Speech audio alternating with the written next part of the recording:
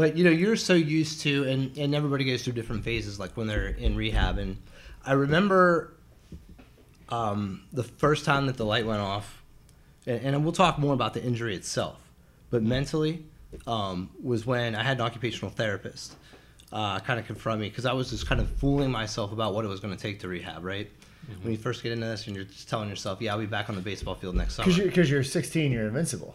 Especially me at that time. I mean, I was the cockiest little asshole you ever met. But it was humbling to have an occupational therapist tell me at one point in time, she just stopped me, kind of in the middle of just me lying to myself. And she said, you're not going to like me because I'm going to be the person who brings the reality of all this to you.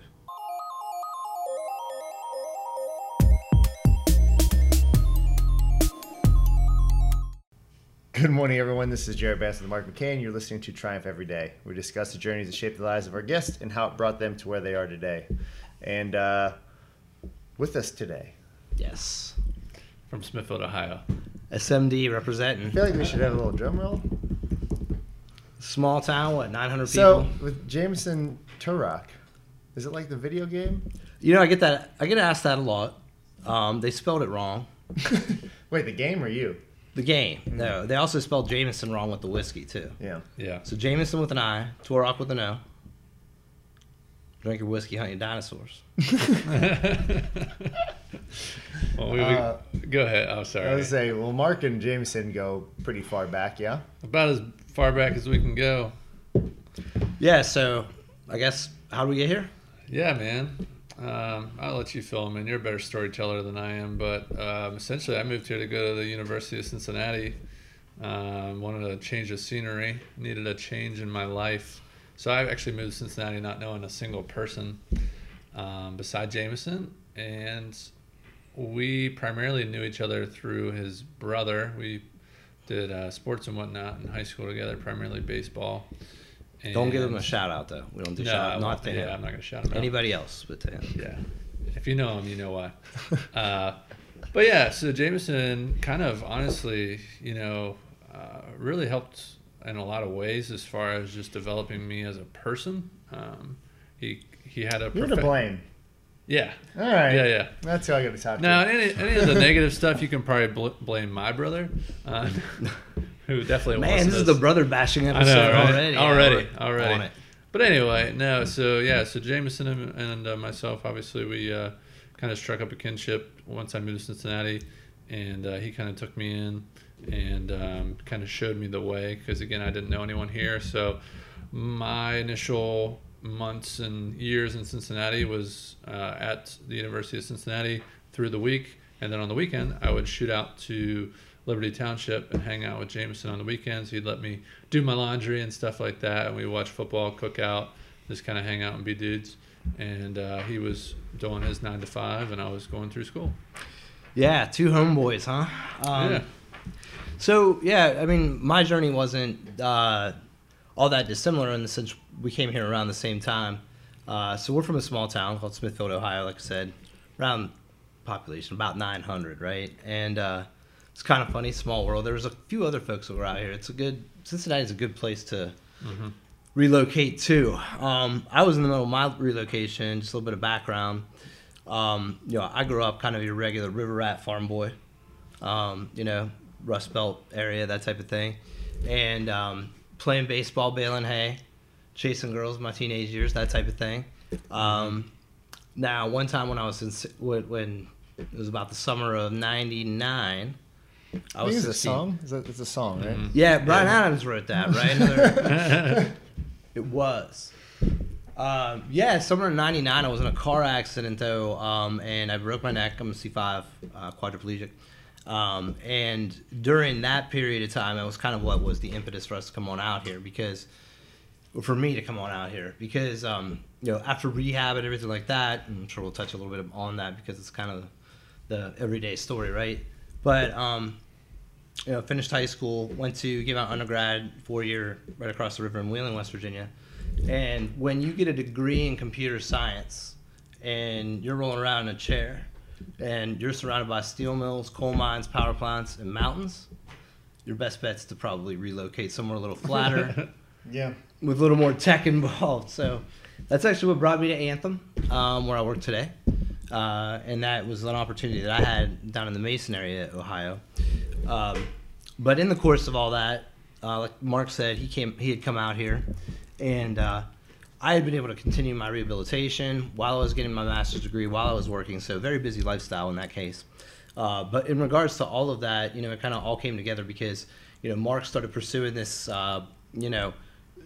athletic training passion that he had. You guys have obviously built a very successful gym out here, and I'm kind of flattered that he gives me a little bit of credit for his self-growth. It's a front. This place is really a front. Yeah, they're running drugs out of the back. Yeah. But, Careful now. Careful. Ibuprofen. We just sell like... We're under investigation. Yeah. Oh, all right. Well, anyway, yeah, we'll release that after the audit's over. But yeah, so I continued physical therapy, continued kind of climbing the corporate ladder, if you will, right? And once I got my master's and I started just kind of getting out of the grind all the time, right? Because I was in my late 20s trying to follow that idea that you're going to continue working all the whole time and everything like that. Put us in a situation where I was single, I was working all the time, probably drinking a little bit too much. Maybe drinking way too much.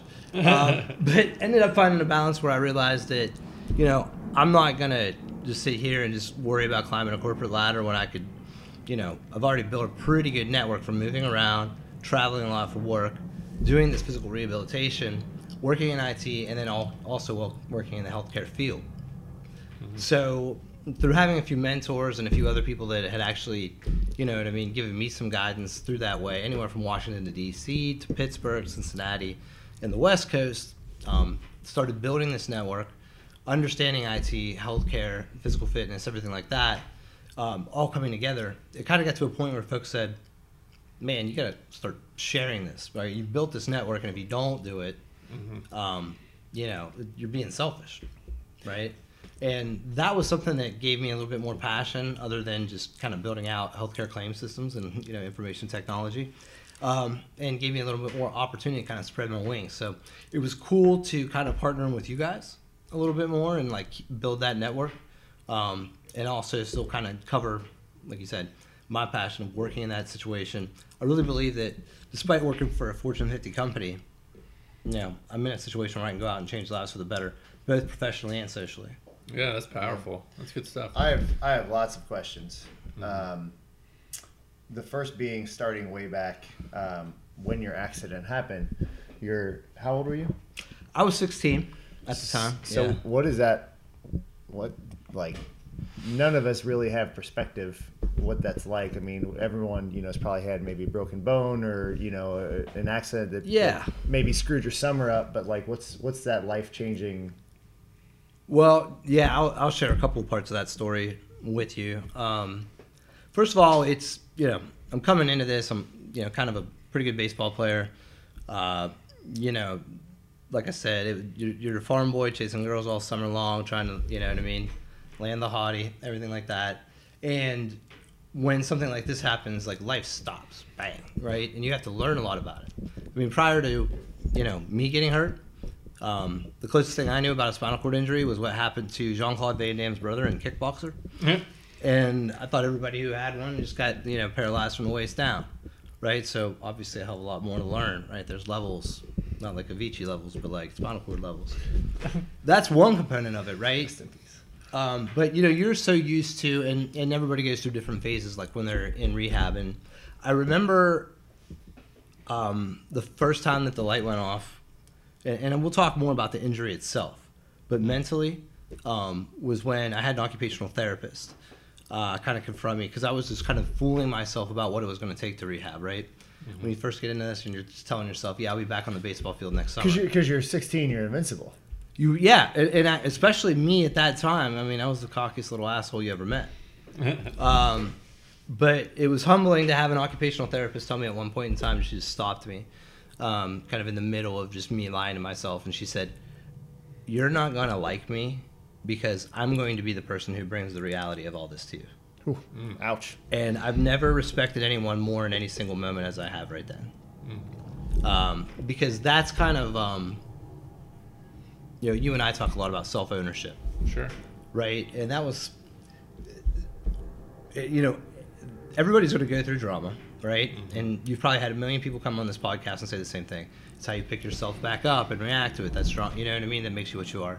Mm-hmm. You could say, there's a bunch of different analogies. Anyone from like a DMX rap to, you know what I mean? Somebody who wrote some poetic thing out in the woods. But at the end of the day, it's a matter of accepting your reality and taking ownership, right? Mm-hmm. It's kind of like, you look at life coaches, anyone from Dr. Phil to David Goggins, right? Think of it like that. Mm-hmm. And at the end of the day, they keep saying the same thing. It's about self-ownership. Yes, right. You have a problem. Now, you can be a victim and take it, or you can do something about it. Yeah, I think Urban Meyer has the E plus R equals O event. You can't necessarily control the event, which obviously the event that happened, but it's all about your response, which can obviously dictate the outcome. Yeah. So I think that's 100%. What's happening there. Saw one today that was pretty pertinent and said, at any point in time, you can make the decision to say that this is not how the story ends, and that's for so many people, they just accept it like, well, this is just it. Yeah. Yeah. My mother gave me one of those little motivational card things at one point in time. People always have that stuff hanging over their office or in their gym or anything like that. But probably the one that meant the most to me and is most relative is that it's not the end of the road isn't the bend of the road unless you refuse to take the turn. Yeah, there you go. Right? So it's kind of like, all right, this has happened, and there's all kind of stuff out there right now to help motivate you on the internet or anything. Jordan Peterson always says, just take responsibility for yourself and then you're free. And, that whole discipline gives you freedom mantra really is there, because once you just accept what you are and then you decide to take action for it, you become one of the more dangerous people in society, because at that point in time, you are controlling your own destiny. Yeah. And so, you can stop caring about what other people are saying, what other people are doing, how they're affecting you and your... Well, you don't need their validation, right? Yeah. Yeah, you're always going to care, right? I've had some dark moments, some tears when nobody's looking, that type of thing. Let's face it, that's part of life. Mm-hmm. But I think the bigger part of that is, you win when you take that ownership. Okay. Okay. Busted in. I told you. Jamison, why you put that on me, son? You get that bad juju on me. Ricky Bobby. But anyway, just minor little breezy. There. It's all right. It's Not okay. here in Florence, y'all, today. On camera. No, it's fine. All right. But it's like that self-ownership that can make you dangerous type thing. Mm-hmm. And once you accept that, you're basically in control of your destiny, right? Like you said, you can't control the event, the response, and the outcome, and the opportunity, and everything else that you have, right? The ownership of it all. And when we said discipline can bring you freedom and stuff like that, that's ultimately also where it comes into, because you've accepted where you're at, right? And then it's more about making the most of it, right? I joke about with my friends, becoming your own Jason Momoa, right? Mm-hmm. Here you are, this dude who didn't pick to be a fish, sorta, surrounded by mermaids. Mermaids are probably they're just out there teasing you all the time. Right? But you could at least, at least now you're making the most of being Aquaman. Right. Right. So I'd like to believe that every day. I need to watch that movie to get that on. I really haven't. But I hear you, brother. It's all good stuff, man. And here's the thing I can say about Jamison without a shadow of a doubt. Dude never complains.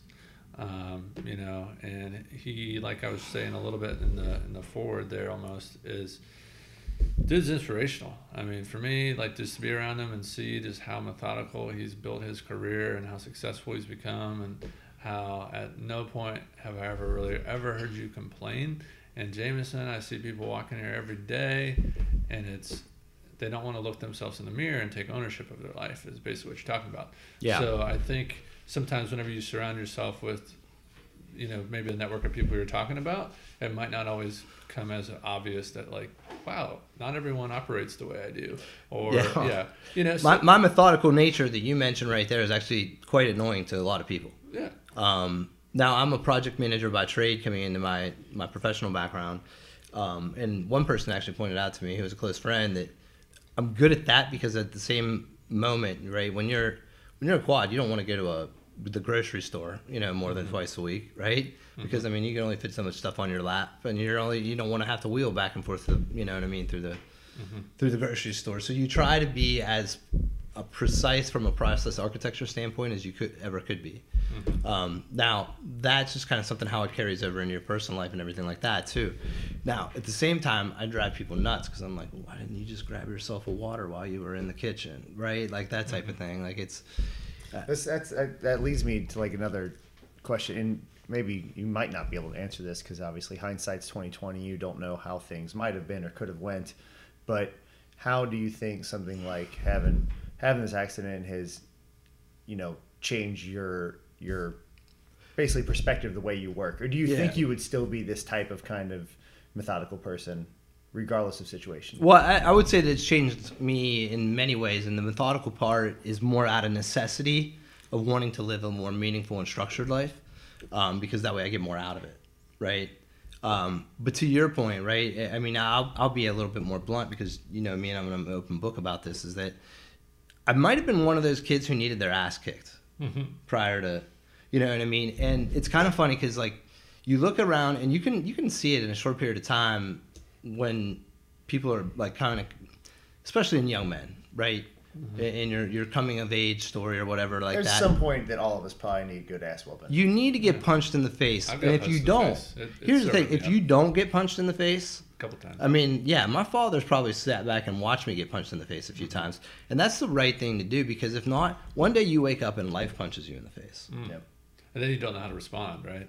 So we're talking exactly, about that response. The whole millennial problem that people do, and I don't want to label it the millennial problem, right? But I mean, it is, the reality is. I mean, it's changing, right? You're on the forefront of that as far as, seeing how rapid technology is changing day after day.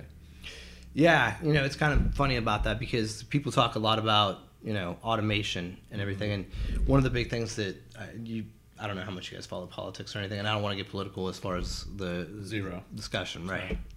But I mean, one of the things that will be a big factor, like coming into the next election, they're talking about is, what do you do with jobs when automation is going to come in and take so many, right? We're not talking about, migration or anything like that. And it's kind of funny because, like, if you've never had to roll up your sleeves, if you've never had to compete, you run into a situation where, you don't know how to do it when you react, because, I mean, jobs are competitions. Yeah. Well, to your point, keeping the politics out of it, a lot of it comes down to, do you want to succeed or not? And a lot of people, whether they want to admit or not, are expected, well, I went to this trade school, I deserve this job. And if you have more competition for it and you're not trying to be the best one there, you don't deserve that job. Well, so think about that, all right? I mean, because, like, if you want to be a victim because of a situation like that, you can be, right? But life's not fair. And I mean, I think that's the part when you start talking about self-ownership. Right. I mean, get over it, right? Because you could complain about your situation, but when life's like half as fair, you have to work twice as hard. Right. Right. And I think it's the awareness piece of, like, the faster you can figure that out, like, life's not fair. But really, like, internalize that and understand what that means as opposed to just throwing your hands up like, life's not fair. It's like, well, no, you better roll up your sleeves and get to work on yourself and develop some skills, because if you don't, like, it's bye-bye. Yeah, well, I mean, people love being the underdog, and people love, like, having such a situation where, you know what I mean, they have to overcome something, right? The right folks do, or at least successful people typically do. One thing you guys push for a lot here is that concept of, like, get comfortable being uncomfortable. Sure. I've heard both of you say that more than once. And I think that's also something, because when life gives you chaos and you're able to react to it, right, chaos becomes a ladder. That's a Game of Thrones line. Oh, boom. It's coming up. But I'll tell you what, man. I love that, because I think Jared can probably speak to this, and Chris over here too. And, I've learned more about myself through fitness than I've learned through a book. You know what I mean? And it's just really like, okay, what are you really made of whenever you're up against the clock, or you have to complete this task and you don't have anything left, and it's and again, some people might look at that and kind of scoff, like, oh, what are you talking about? Or they'll curl up in a corner. Yeah, right. I mean, you're going to fold like a lawn chair, or you actually got to push through. And again, I'm no friggin' professional person at working out or anything, But at the same time, again, it's really can rewire how you operate on other situations. Like Jared asked the question on this podcast a lot, like how does CrossFit correlate to life? Yeah. And it's like, I think the most practical example I can give you is like, if I get a flat tire on my car now, it's just like, okay, well, I got about 20 minutes now to change this tire or whatever that's going to take. All right. It's not like, oh, my day's ruined. And you know, I'm just going to sit here and sulk and throw my hands up and say, why me? It's like, no. All right. Now you've just been given a new task. You need to complete this. Yeah. And, you know, pop the trunk and let's get to work. Be able to handle it. I mean, you also, there's a balance there, right? I have this joke about, you know, people saying, well, you're lucky you're in this situation. Well, I'm lucky that I survived, right? Like I have a friend who was driving that car when I got hurt, and he walked away from it, right? But then he also passed away in the military a few years later. I mean, shout out to Nate Finney. We're doing shout outs now.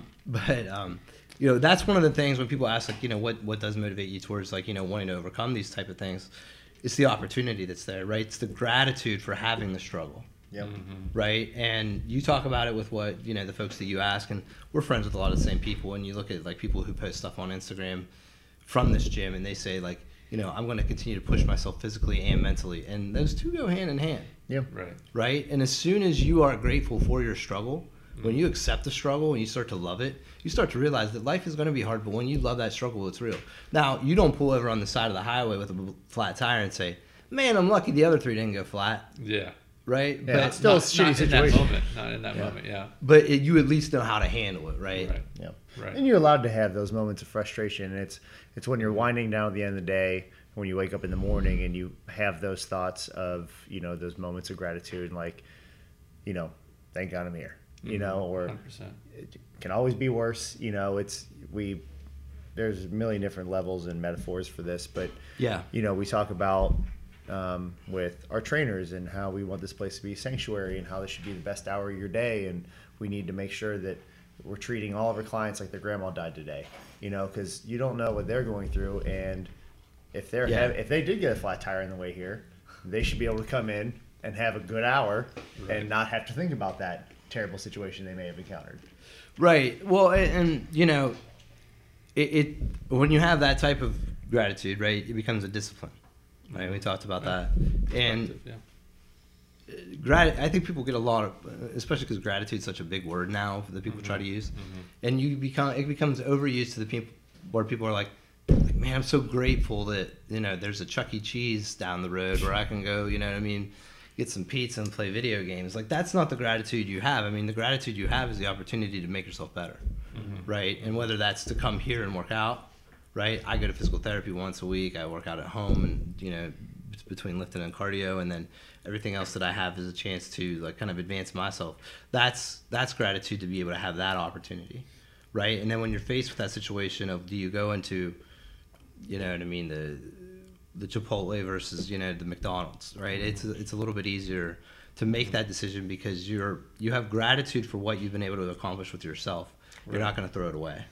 What's been the evolution of, you know, your nutrition? I know that's one of the big things. Maybe you can dive into that a little bit as far as, you know, just evolution of nutrition in your life, maybe even since your accident and even recently as what you're eating like these days. Well, I always tell people, first of all, when they ask me that question is like, you know, eat more mushrooms. Magical. You know, they'll help you spiritually as well. No, for me, actually, that's a part of the discipline that we've talked a little bit about in the past, and I'm actually going to speak at a spinal cord injury rehab support group later on tonight, and you eat as a necessity, not necessarily it's for fun. Until every once in a while, you know, you get yourself a cheat or a spoilage or something like that, but. Without getting too detailed, and we can if you want. I mean, I would say that between me learning to understand to like healthy foods, giving me freedom in other ways, right? I run into a lot of people that I mentor from a spinal cord injury standpoint, and they say, man, I'm just scared to go out and live my life because what happens if, like, you know what I mean, my stomach turns on me and I have an embarrassing situation or something like that. Well, if you discipline yourself with your diet, you give yourself freedom to be able to go out and have that good time, right? And there have been other things. I mean, you know, I do a lot of the popular stuff too. That I do the intermittent fasting. I'm big on eating fermented foods, but you have to have a discipline and a routine from a nutrition standpoint when you have a spinal cord injury. If you don't, you put yourself in a tough situation. And that goes beyond just the idea of physical fitness. The results are different, but that's across the board. I mean, obviously you're talking very specific things, but you have to have, discipline with your nutrition in order to be able to enjoy yourself in other situations. Yeah, exactly. Yeah. I mean, if you wanna go to the beach and feel good about the way you look, right, just as a walking person, you know what I mean? Y'all ambulatory folks, right? I mean, that's something you take into account. If you have a spinal cord injury and you want to be able to enjoy that other night out, what you don't want to do is just like destroy your body with that type of bad food, and it exacerbates itself from a neurological standpoint, because more and more research shows how much your gut health affects your brain health, right? Literally today just came out with a study that basically bad nutrition killed more people in 2017 and 2018 than smoking did. Yeah, I mean, heart disease is number one. Yeah, ahead of cancer. It's an epidemic, right? Yeah. And on top of that, I mean, you also think about from a spinal cord injury standpoint, it can really drive you into the ground too, because you deal with spasticity, right? If you have good gut health, your spasticity is going to be better, right? You're just going to, your mobility is. What is spasticity? I'm sorry. Yeah, sorry. I'm sorry. No, so I jumped into that. When you have a neurological condition, say you can't control even your legs. I'll just keep it very basic. Your legs are still going to kick on you, right? Mm-hmm. Now, one of the things that pharmaceutical companies will do for people with neurological injuries, I mean, they'll be in hallways just like personal injury lawyers, trying to pedal you like a baclofen pump. Baclofen's a type of medicine that they use to treat spasticity. I've never taken any chemicals to treat spasticity at all. Mm-hmm. And for anybody in the neurological industry or injury area, you can hit me up on this. I'm sure we'll tag my information and everything like that, because there's a lot of info on it. But effectively, spasticity is something you have to manage and deal with, because it doesn't ever go away. Now, you can manage that with drugs, or you can manage that with healthy diet, exercise. There are some herbal remedies you can use as well to help out with that. But ultimately, it's something that's there and it helps you. Now, the thing is there's good spasticity as well. I'm going to be 20 years post-injury this summer. And because of me having good spasticity and my legs kicking and everything like that, my legs really haven't atrophied that much. So I can go around, again, discipline equals freedom, right? Wear shorts in the summertime and not have little bony chicken legs. Now, that's not me bragging. I'm just saying that's an opportunity, because if you're taking something to stop the good stuff in your body because you don't want to worry about the bad stuff, and a lot of that has to do with your hip flexors getting tight. Again, mental health, right? I mean, there's more and more studies tied to that your ilium psoas being tight is a direct reflection of anxiety and stress. Yeah, psoas as well, yeah. Yeah, you got great calves, I'll just let you know. Yeah, I didn't shave them, so I won't show them on the... Yeah, I hit the tanner this week. Yeah, man, that's good stuff. Go ahead, Jared. I was going to say, so just going on with some of the, again, just not knowing a lot about your particular, we've known each other for some years now, but we've never really sat down and talked about your particular situation. What are some other big things you've had to overcome? So you mentioned early on, it's hey, maybe I was drinking too much at one point. I wasn't taking care of my diet. What leads you to that point? Maybe to the bottom point, or if you want to call it a rock bottom, call it whatever you want, to a point where, hey, maybe I need to make some adjustments in my life. I think it was, I've had a few moments in life that actually kind of helped out with that. Probably the most recent, though, that to your point, was I remember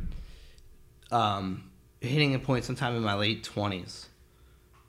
And there are specific moments that I can call out where I had been working 80 hours a week and just driving myself into the ground, was not taking care of my body, was probably drinking too much. And I got to the point where I couldn't transfer out of my chair the way that I should have, just to be able to get in bed at night, right, independently. And, you find yourself, you're tired, your body's not right, you're laying on a wooden floor, right? just waiting until somebody can come the next morning to help you out.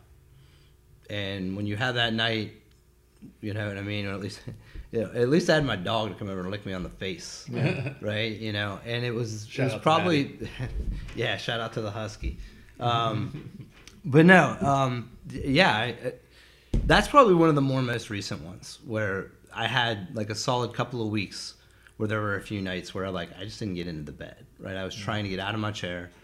Transfer went horrible because my arms were weak. I had gained weight. I was tired. I probably, like you said, I might have been drunk at the time, and sitting there thinking like, I'm better than this. I've worked way too hard to be laying on this floor right now. You know what I mean? You about to do a double F with the floor there? Yeah, but I mean, you know, and we talked about, you know, the coming of age type situations where as a young man you accept who you are and you like just make the most of yourself. Right? After you have an injury and you get through your denial and everything like that, you just accept what happened to you and you make the most of it. Right? I had driven myself into something that I thought I'd be proud of, which was somebody who had made 6 figures before they were 30, had almost paid off their house, you know what I mean, had a reputable career.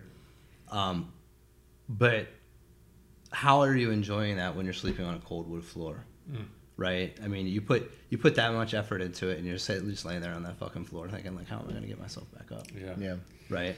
Yeah, it's weird. I think, you know, happiness is a weird kind of a estranged almost thing for people as they chase it. It's like, I thought this was happiness. I thought this would bring me, you know, happiness or whatever you are chasing. It's a lot of it's status, you know, like or whatever you know, whatever that version is, and it can go awry in things like that are thought to be good as well as like fitness, right? You know, like you chase this like level of fitness of, oh, well, I gotta, you know, let's just talk CrossFit for a minute. Oh, I gotta beat this person, or oh, I'm gonna do this in this competition, or I'm gonna go lift this much, and it's like, okay, you did it. No one cares still. You know, like, and does that change you, and does that actually make you happy in the same way? Like for like most people, the easy one is money, right? Everyone knows. Absolutely, yeah. And then you have it, then you're like, what am I gonna do? Well, you know, it doesn't do you any good if you don't have any time to enjoy it, right? Or you're too sick to enjoy it.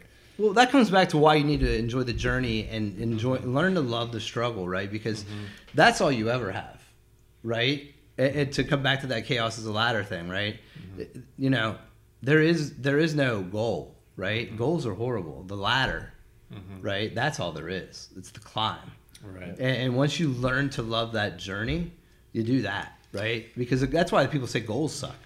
Yeah. Right? How many people will tell you, like, goals suck because then you reach them and then you're like, what? Well, that's what I've said it here a couple times, and that's setting preferences, not expectations.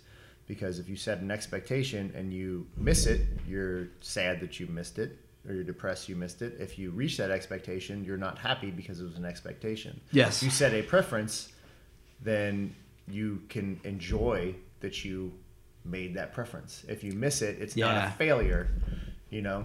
That's something I've done to adjust my physical therapy as well, because I go to therapy once a week still for 2 hours. That's kind of unheard of for somebody 20 years post-injury. People love to believe that you have hit a goal to the point where you've done so much in physical therapy that you don't have to go anymore. I go now more to maintain my challenge. So shout out to Premier Physical Therapy, Blue Ash, Ohio. You're still working out. That is you. That's my progression, right? And you know, physical therapists out there, I'll tell you, by law, you're required to go through goals with your clients, right? And you know, without trashing the insurance industry too much, because I work for them, they want you to have goals so you can meet them and leave, right? And then what, right? Well, my whole thing is that 20 years post-injury, I'm still progressing, right? Absolutely. And I think one of those things happen, you know, you want to do that because once you've stopped it, you know, you kind of hit a part of life. I mean, how many people retire and they're just like, oh, that was my life. It's like a death sentence for some people. Yeah, you know, exactly. You're just sedentary and we're designed to work. We're designed to have to be moving, to do things. And anyone who's been motivated enough to work hard through a retirement, when they get that, it's like, now what? Yeah. Well, and you know, you do that. So that was kind of, you asked about like turning points and stuff like that. You know, I worked hard in therapy to be able to live independently. Got there. I worked hard in my career, like went and got that master's degree, the certifications that I got to be able to get those certain jobs. Got it. And you know, you're just like sitting there one day on the back porch wondering like, all right, I got the degree. I live independently. I mean, I'm sure like the promotions and the money and the fame and the girls will just be coming through my door any minute now. That bus is going to pull up any second. Any second, right? There's a town. There's a town. Man, this is going to be two lucky guys. But no, man, you know, so that's part of the, you know, it's kind of an interesting segue to a movie, but like that's what the movies will tell you, right? That's what everyone's best day on Instagram will tell you. Like everyone's happy. I think, yeah, we should start doing it. What's your biggest struggle day? Right? That's the one we should be proud of. Yeah, they should do a social platform on that. Like let's talk Like, about wow, no one posts today. That's weird. Yeah. No one had the humility to post like, oh, I'm not perfect. This is me without makeup on. This is me without Photoshop. Or if they do, it's still just about likes. You know, it's not actually trying to tell. You know, unfortunately, it's still just all fueled by that desire to like check my phone and see those little hearts pop up. Again, I think the studies and statistics in the future will obviously show of this like generation now coming up with Instagram and selfies and all this inward kind of attention, you know, grabbing type stuff. So I don't know. I mean, I hope that it trends in a positive direction. I think it will. Right? I mean, otherwise it breaks. Right. And that's empirical evidence just over like sociology studies that'll tell you that, you know what I mean, once you polarize too much of like hate versus love and, you know what I mean, right versus left or anything like that, ultimately what you need to become is, you know, become a resource, become a lexicon. That's why I'm so excited. I mean, and we're going to plug the Jamison project here at the end, I'm sure, but when you look at like the opportunity to be able to expose the network that you've built, right, of people who have seen you at your best and at your worst. Right. Yeah. And the in-betweens, at both the ends beauty of it all, curve, right? Yeah, you know, because people always love to say, you know, if you can point at your struggle and look at what you've overcome, that's far more valuable than where you're at, right? So I think that's where, at least that's where I'd prefer, you know what I mean, when they make me the lord of the internet, where social media would go, right? Yeah. Absolutely. That's completely off topic. You guys remember the Man Show? And they asked Jimmy Kimmel what his first job would be if he was king of the world. He said to behead the man that airbrushed the nipples out of Victoria's Secret magazines. That's his number one. That's completely off topic. I'm sure we'll cut that out, or maybe I'll make it. I think you should keep it. I'll make it the lead in. I want to know more about your physical therapy, what that looks like. Obviously, you're not doing what we're doing. Yeah. But there's got to be crossovers and there's some sort of parallels that are drawn there. Yeah, so let's talk about what doesn't work or where we got to first, because you have to make some mistakes to figure out kind of what worked. We've never made one. Yeah. In the last hour. At one point, yeah. Well, at one point I like worked with you guys a little bit, and you know, Mark, you've been great as far as like kind of helping me establish kind of what works and what doesn't. When I go to physical therapy now, I stop worrying about goals completely. My whole thing of going to physical therapy is to be able to try things physically there where I can fail that I wouldn't safely be able to fail in another setting, like at home. What kind of stuff are you talking about? I'm talking like maybe doing some leg management to get into a chair in like a transfer from like maybe an uphill or a downhill seated couch or bed or something like that. Like I travel for work. Yeah. And one of my passions right now is to be as independent as possible when I travel for work. I live independently now at home, but not everything. You know, when I go to Atlanta, Georgia, you have your home set up for you. Yeah, exactly. Now, when I go to Atlanta, Georgia, I find myself in a hotel room with the bed twice as high, a chair I have to get down in, and then by the way, how am I going to get my legs back down in there? Right. Yeah. So that's one of the things that like I put goals towards with that. Now, that being said, therapy is the place where I challenge myself the most to do things I can't. The things I can, I see safe for home. So, and we can post a few pictures of like my home workout setup, right? So I do things in a rickshaw to help my transfers go better. Given my injury level, I don't really have a whole lot of tricep. And that's something, again, like I didn't know about that. They didn't tell me that in the movie Kickboxer with Jean-Claude Van Damme, right? Yeah. But the level that I broke my neck at, right? I mean, I'm fortunate enough that I had tenodesis wrist movement. I was able to get my biceps fully back and you know what I mean, my shoulders and everything like that.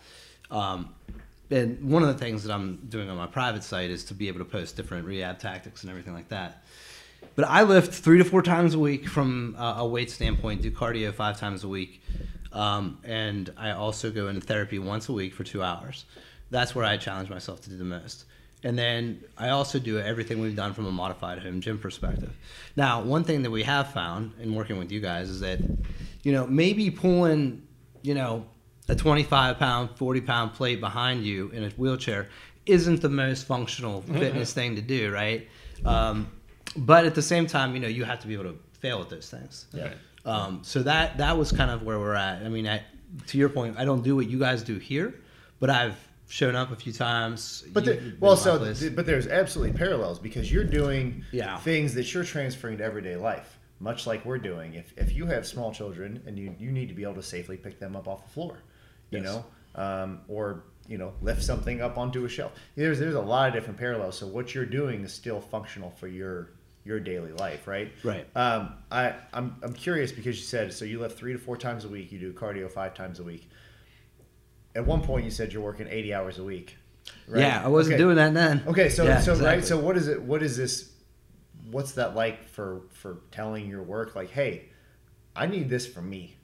Like, is that a conversation you had, or is it just like, hey, I'm gonna somehow fit my work in?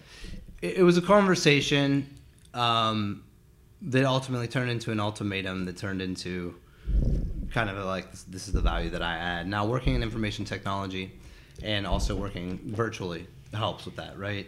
Because in a lot of, like Wednesdays, I basically work West Coast hours, so I can go to physical therapy in the morning. Okay. I have that advantage to be able to do that.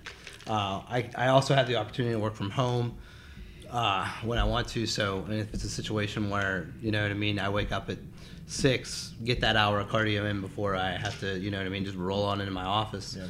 That helps out as well. So I'm fortunate in that regard. Well, now, I had to work to get there to get that opportunity too, right? I mean, the reason I say that is again, we have a lot of people that will, to their detriment, help their families out, help their spouses, their kids out. It's the same. You're on an airplane, put the mask on for yourself before helping others. And so many people don't do that, whether they think it's being noble or whatever it is. But like, you can't continue to neglect yourself for the sake of others, and because it doesn't work. Well, you're gonna break. It's like these speaking engagements that I go to, that I have the opportunity and the gratitude to be able to give to other people who are like newly injured spinal cord people, right? Now, whether they're a C3, C4 that's a higher injury than mine, all the way down to being a paraplegic, they're not going to listen to me come talk to them about the importance of nutrition in a neurological state if I show up overweight, smelling like I haven't been taking care of myself, that type of thing. Just lighting one cigarette with the other. Yeah. Just showing up like, all right, here you go, dope bags. Yeah. I'll talk to you about some nutrition. Yeah. No, I mean, and that's exactly where you need to be, though, right? And when you think about, you have to put yourself in a situation where you're able to. Jordan Peterson's new book, The 12 Rules of Life, I think it's the second chapter where he says, like, why won't you take your damn pills? But you said, treat yourself as if you are responsible for yourself, right? And you have to do that. You got to put yourself first in order to be able to help others. Otherwise, you're not going to be any help to others, right? And one of the things that's what's even more funny about having living with a disability, and I don't even think of it like that much, but if people constantly have to take care of you, like how can you help others, right? That's why you have to take care of yourself first. Yeah, absolutely. Yeah, that's always crazy to us whenever we see obviously parents come in here that have 3, 4, or 5 kids and that they're taken care of, but they're neglecting themselves. And it's like, you're clearly capable of taking care of people. You just have to look inward and start with yourself. Yeah. And know that it's gonna suck and it's gonna be hard. And that's okay. And same token, it's fine to be scared. You know, like it's fine to have fears of of failure, but when you let those fears of failure completely rule your decision to even attempt to do something. Yeah. But I mean, you're willing to fail. You can comment too, Jamison, I'm sure, on just like once you can get that momentum going, because like you said, hey, I might not have had as good of gratitude or just perspective whenever I was working 80 hours a week, you know, and maybe my priority was chasing this thing that I thought was going to bring me happiness. The shiny object, man. But now, having done that, and now where you're at today, I mean, frankly, you look great. You seem happy. You seem happy. You seem healthy, and you know we've been in each other's lives, like I said, since day one. Granted, we're a little further apart from being in northern Kentucky, where I'm at, and you're a little north of Cincinnati. So anyway, but maybe just, you know, from that like perspective of, hey, you know, yeah, it sucked initially or whatever, you know, don't I don't want to put words in your mouth, but how you had to kind of overcome, and once you got that ball kind of rolling, like how much easier it became, or not even that it became easy, but just more the light at the end of the tunnel got brighter. Yeah, well, again, I mean, it's that opportunity to be able to like have that type of. I'm happy because I get to challenge myself, right? Yeah. And I wasn't before. It's kind of like that annoying asshole you get on the elevator and you say like, "Hey, how you doing, buddy?" He's like, "Living the dream, man." Mm-hmm. Like that's everybody's like favorite response, you know, is like living the dream. And ironically saying it, because no one's ever like, I'm truly saying that. If you're living your dream, you're not here, man. Why are you on this elevator? No, I think. Talking about spasticity, there's some there. But when you talk about like living the dream, or you know what I mean, like what did you say about it? Like the idea that. So basically, just trying to frame up like your perspective on being at a point where fitness wasn't a priority to now it's clearly one of your top priorities. Well, I just feel better about myself and the way that I can represent myself. Right. Confidence. Yeah, confidence. And that comes with nutritional fitness as well as physical fitness, like we talked about before, right? Well, the foundation of any fitness, not to cut you off, is it's got to start with the nutrition.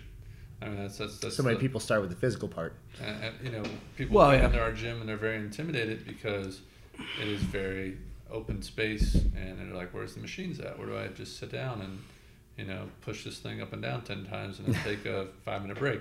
Doesn't work that way, homie. You know, it doesn't. So you gotta grind through some workouts, and you gotta start somewhere. And you know, that's the whole reason I'm posing this question to you, because we see so many people start, and then they're just like, they throw their arms up, whatever, and it's just, you know, like, oh, I got a flat tire and I don't know how to change it. I went to college in Wheeling, West Virginia, and if you guys have never been there, it's wild and wonderful. It is a wild and wonderful place, West Virginia, but no, it's very hilly terrain. I was the first person in any type of wheelchair or any type of modified, you know, mobility issue to go there. And I'm in a manual wheelchair in Appalachia. Appalachia? I call it Appalachia. Where is that, like Louisville? It's like Louisville, Louisville? No, I grew up. One of my best friends was named Duct Tape. They called him DT for short. Man. So I went to college in Wheeling, West Virginia. I remember like. I had this class. What was it? I think it was macroeconomics or something like this. Great class. Sorry, that was your background. But in order to get into this one building, I had to park my van. At the time, I was driving this full-size van with a lift on it. That was an amazing van, by the way. Sorry. We called it the man van. It had neons. Had curtains. Ride neons and subs and curtains. That's great. I almost died in that van numerous times, but I lived in that van. That's when you know you really lived, when you almost died. I'm cutting off my topic. Anyway, I'm going into macroeconomics, man, and I thought about, I think of the climb, man, the ladder, right? Mm-hmm. And it's the most massive ramp you've ever seen to get into a building. Yeah, and it's like a cliff. It was, oh man, it was huge, and it was called the McDonough Center. I don't know. It's one of those places that had a name out for somebody, and you get to go right next to this building, and I'm just like, nobody even comes in or out of this door, so you better be able to make this ramp because you're in the back of the building, the only place where you can actually physically get in, and you got a solid 20 foot. And if you guys want to know what, like, 20 foot is a big deal because you go about an inch per foot when you raise up on a ramp. So you're talking about something, it's probably, I can't remember, maybe it's not 20 foot, but it was easily a third. Football field long. It was a third to a half of a football field long of a ramp. Oh my gosh. And, but that was what gets you excited, man, because I'm like, I got to get to class. Like, this is going to be something that happens, all right? And this is a struggle you get over. And that you learn to love it, man. You learn to love that climb. So, like, I just remember, like, just eyeing that son of a bitch up. Like, every time, like, before class, they could, like, just think of, like, those Hot Wheels Rocky tracks. playing in your headphones. Those Hot Wheels tracks, they have little tires that, like, shoot your car. Like, just make one of those. I mean, yeah, you think about that. And all of the different... So at that point in time, I could have said, man, I really need a power chair. Or I could have said, like, man, I just need to have this class in some other building, right? Or see if I can get, like, No. What I got the most out of macroeconomics was not supply and demand. It was that goddamn ramp I had to push up. And... Man, that's honestly powerful, man. That's good stuff. Sorry, keep going. No, I was just saying, I mean, that's the climb, man. But I think that's like a great analogy for so many people's lives. It's like whenever we got into this business, like we didn't know what the hell we're doing. We still don't know what we're doing. I can tell. It is a mess. It is a mess. It's a disaster. But what we've got out of burn it down when this podcast. You in? Yeah. It's insurance money. By the way, Jamison, how would you like to invest in a small business? Do you know anybody that writes life insurance? I'm trying to fake a death. But yeah, so when we got into this business, I think we originally just kind of started it as a hobby, and it was just like, oh yeah, this will be fun, and we'll get to work out, and then it's like, oh wait, we gotta like figure out how to run a business and make it profitable and have systems, and we have to have an accountant, and we have to do things by the book, and we have to put people on W-2, and we have to shake hands and kiss babies. I remember and, that treat people with respect and all these things that were foreign to Jarrett. Yeah. You mean like running this thing wasn't just about working out all the time? Yeah, I took a statistics class and passed with a D with a 25% curve. Yes. Just want to give you an idea of where I'm at when it comes to money and math. Well, math's the thing I like. I will say it's the people part. Mark, I'm sure you remember this. There's a point we're sitting down with, was it SCORE? Mm-hmm. And that Small Business Association. That dude with the giant eyebrows. Mm-hmm. Love that guy. Remember that guy? Remember how positive he was about everything? Oh yeah. This guy was just retired accountant, but also told it like it was. Probably needed to hear it, but at the same time, he's sitting there. He's like, this place won't last. It's not profitable. And it's like, God. That was 4 years ago. Yeah. But at the same time, like there was truth to that. Like we weren't. Right. It just wasn't. It didn't make financial sense to keep going. But the fact that like we were okay with basically eating shit. We're still eating it. We're still eating it. It's not like we're rolling around in money. We're definitely still eating crow. But it's one of those things where it's like we needed to hear it, but it was also very much like a gut check of like, wow, like no, we need to actually learn how to run a business. Well, I think it also gut checked us into like, do we actually want to do this? Because we both have college degrees, and Jared is an amazing graphic designer. He could go get a job tomorrow. But you know what? We've both been in that world, and again, you've obviously lived in that world, and you've seen the ups and downs of 80-hour weeks versus maybe a little more work-life balance. And we wanted to be able to, work for ourselves. And it's kind of that adage, like you're either working for yourself or you're working for someone else. Yeah. As far as making money for yourself, And personally, it's always cheesy every time we say it, but we genuinely like helping people. Like we love when we see people get it.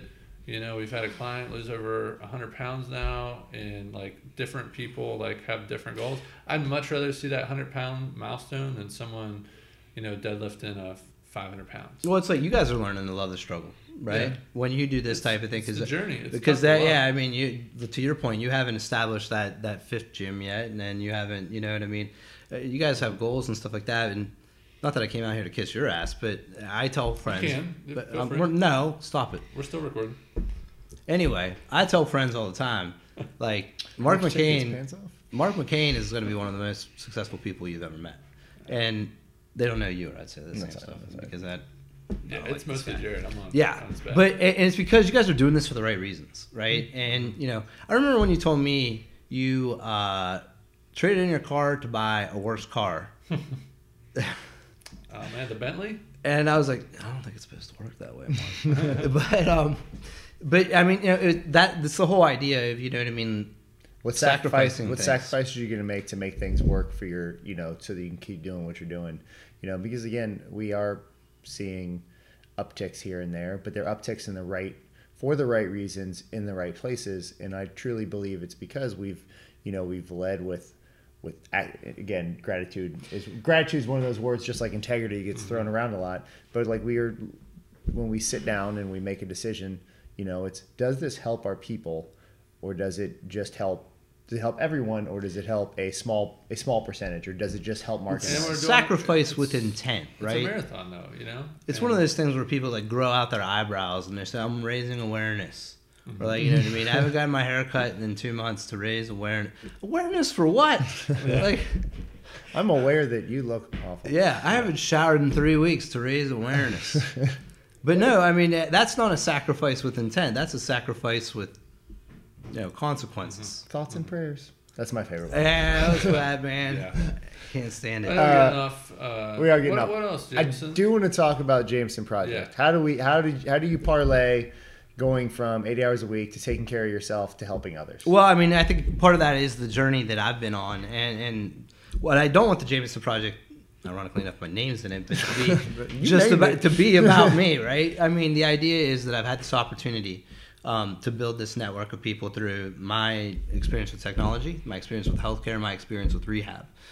That's kind of the trifecta there. Now, if you can move that into something where I have a network of people that can help each other out, it stops being one of those blog posts about like, look what I got to do today, and it starts being more of a reference, an encyclopedia, right?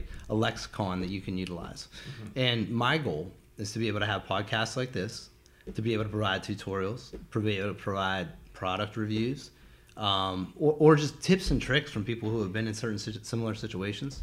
Basically being your support group that can be there in a virtual sense, but also be strength by community, right? That's why our 3 words are strength, community, progress, right? That's kind of our biggest thing, is that you have an opportunity here to take advantage of something that, we've built. And I want to give that to somebody else who might have had to go through the same. I want to give that to the next 16-year-old that finds themselves in a situation where, they've broken their neck, their life sucks, and now they have to make that climb, right? Put it there for them. Make that climb. You're the Sherpa, so to speak, helping them with that. I am the Sherpa. Yeah. Well, and it's like I said, it doesn't need to be all about me. You can make a T-shirt. I'm interviewing. I'm interviewing this guy who's my tattoo artist, because I can't wait to get him on to talk about what it's like to overcome a drug addiction when you're trying to run a business and your partner is in the next room shooting up heroin. But at the same time, he's got his own climb, right? Like, there's something by listening to this cat's story that, people are going to be able to grow from. Yeah. I think it's, sorry, what was it say about the mountain? Once you've referenced the climb a couple of times. It's like once you get to that peak of that mountain, it's time to find a new mountain, right? Yeah. Because we've referenced that before, and that's, I think anyone that's not on their journey, they're probably at their bottom, or they haven't discovered what they need to be maybe purposeful in their life. Well, I mean, and we talked about it at the very beginning. Maybe this is the best way to bring us full circle, right? Is the idea that you have this journey, right? You need to be grateful for it. And if you're not climbing, you're at, If you're not on the journey, you're at the bottom. Because when they say what motivates you, well, the idea is that if I didn't have to overcome, certain struggles day to day, and this is anybody, this isn't just me because I broke my neck. It's that you'd be doing nothing with it, right? You'd be doing nothing with this gift that you have that is your day-to-day struggle. And that I remember that because I think about the cat who was driving when I got hurt. right? He doesn't have to worry about how he's going to transfer into his chair the next morning. Because guess what? He doesn't have a chair. He's not there, right? Well, I have a friend who just had her husband passed. And it's a very unfortunate situation. Shout out to Emily. But, you know, here's a guy who's a really good dude. Has probably some of his own struggles in life. You know what I mean? He had traveled all the way from Croatia to be with the woman that he loved. And, you know, I got to be grateful for the struggle. Emily's going to be grateful for her struggle. And I know she will because she's strong about it. Very strong. Because guess what? That dude doesn't have that struggle the next morning. But she does. Yeah. And she's going to have to overcome that. And anybody who's in rehab has their own struggle. And it doesn't have to be physical rehab. It could be drug rehab. It could be depression. It could be anything like that. You know what I mean? You ever seen the Jocko video of the good? And he talks about just like, I've elevated heart rate right now and I can barely breathe. Like, good. Yeah, that's his like response to everything is good. And that dude, I love it. I love hearing stories about when he's like, in Afghanistan, and like, by the way, the enemy's flanked us and we're out of ammunition. He's like, good. Yeah. Well, it's being that kind of yes person, you know, when in small situations. You know, say yes there. Just, you know, it's like within reason, obviously. Yeah. But it's one of those things where just when you are taking the opportunities and saying yes to more things than no, you're going to be opening her up. And the reason people say no is because they don't want to open themselves up to failure. Yeah. And so you open yourself up to failure more, and I guarantee you're going to come out on top. Yeah. The Alchemist is one of my favorite books because, you know, it's all about a mentality of what you're going to take to fulfill your own destiny. And you know, the guy gets robbed and he just says, good. Well, he doesn't really say it like that, but he could have easily turned his ass around and been like, man, I got robbed, I want to go back to Spain, anything like that, you know what I mean? But he didn't. He said, good, I'm going to use this as fuel to fulfill my destiny. I'm not going to let it bring me down. Right? Making the best out of a bad situation. So where, as we wrap things up, where does everybody find you? Yeah, you can Google me, Jamison Torok, or the Jamison Project. Our biggest platform right now on social is Facebook, just because of the way that we network and share between, you know, videos, tips, tutorials, and then we do have a YouTube channel. You just type in the Jamison Project on YouTube, and you'll find that as well. We're going to do podcasts with people who have been through similar situations and struggles. We're going to do podcasts with pretty much anybody who's got a good story. And then we also have tutorials as far as folks who need to get through certain things. Doesn't necessarily mean you have to have a spinal cord injury. It could be, you know what I mean? You know, how do you handle nutrition or anything like that? Or just adaptive equipment and things of that nature.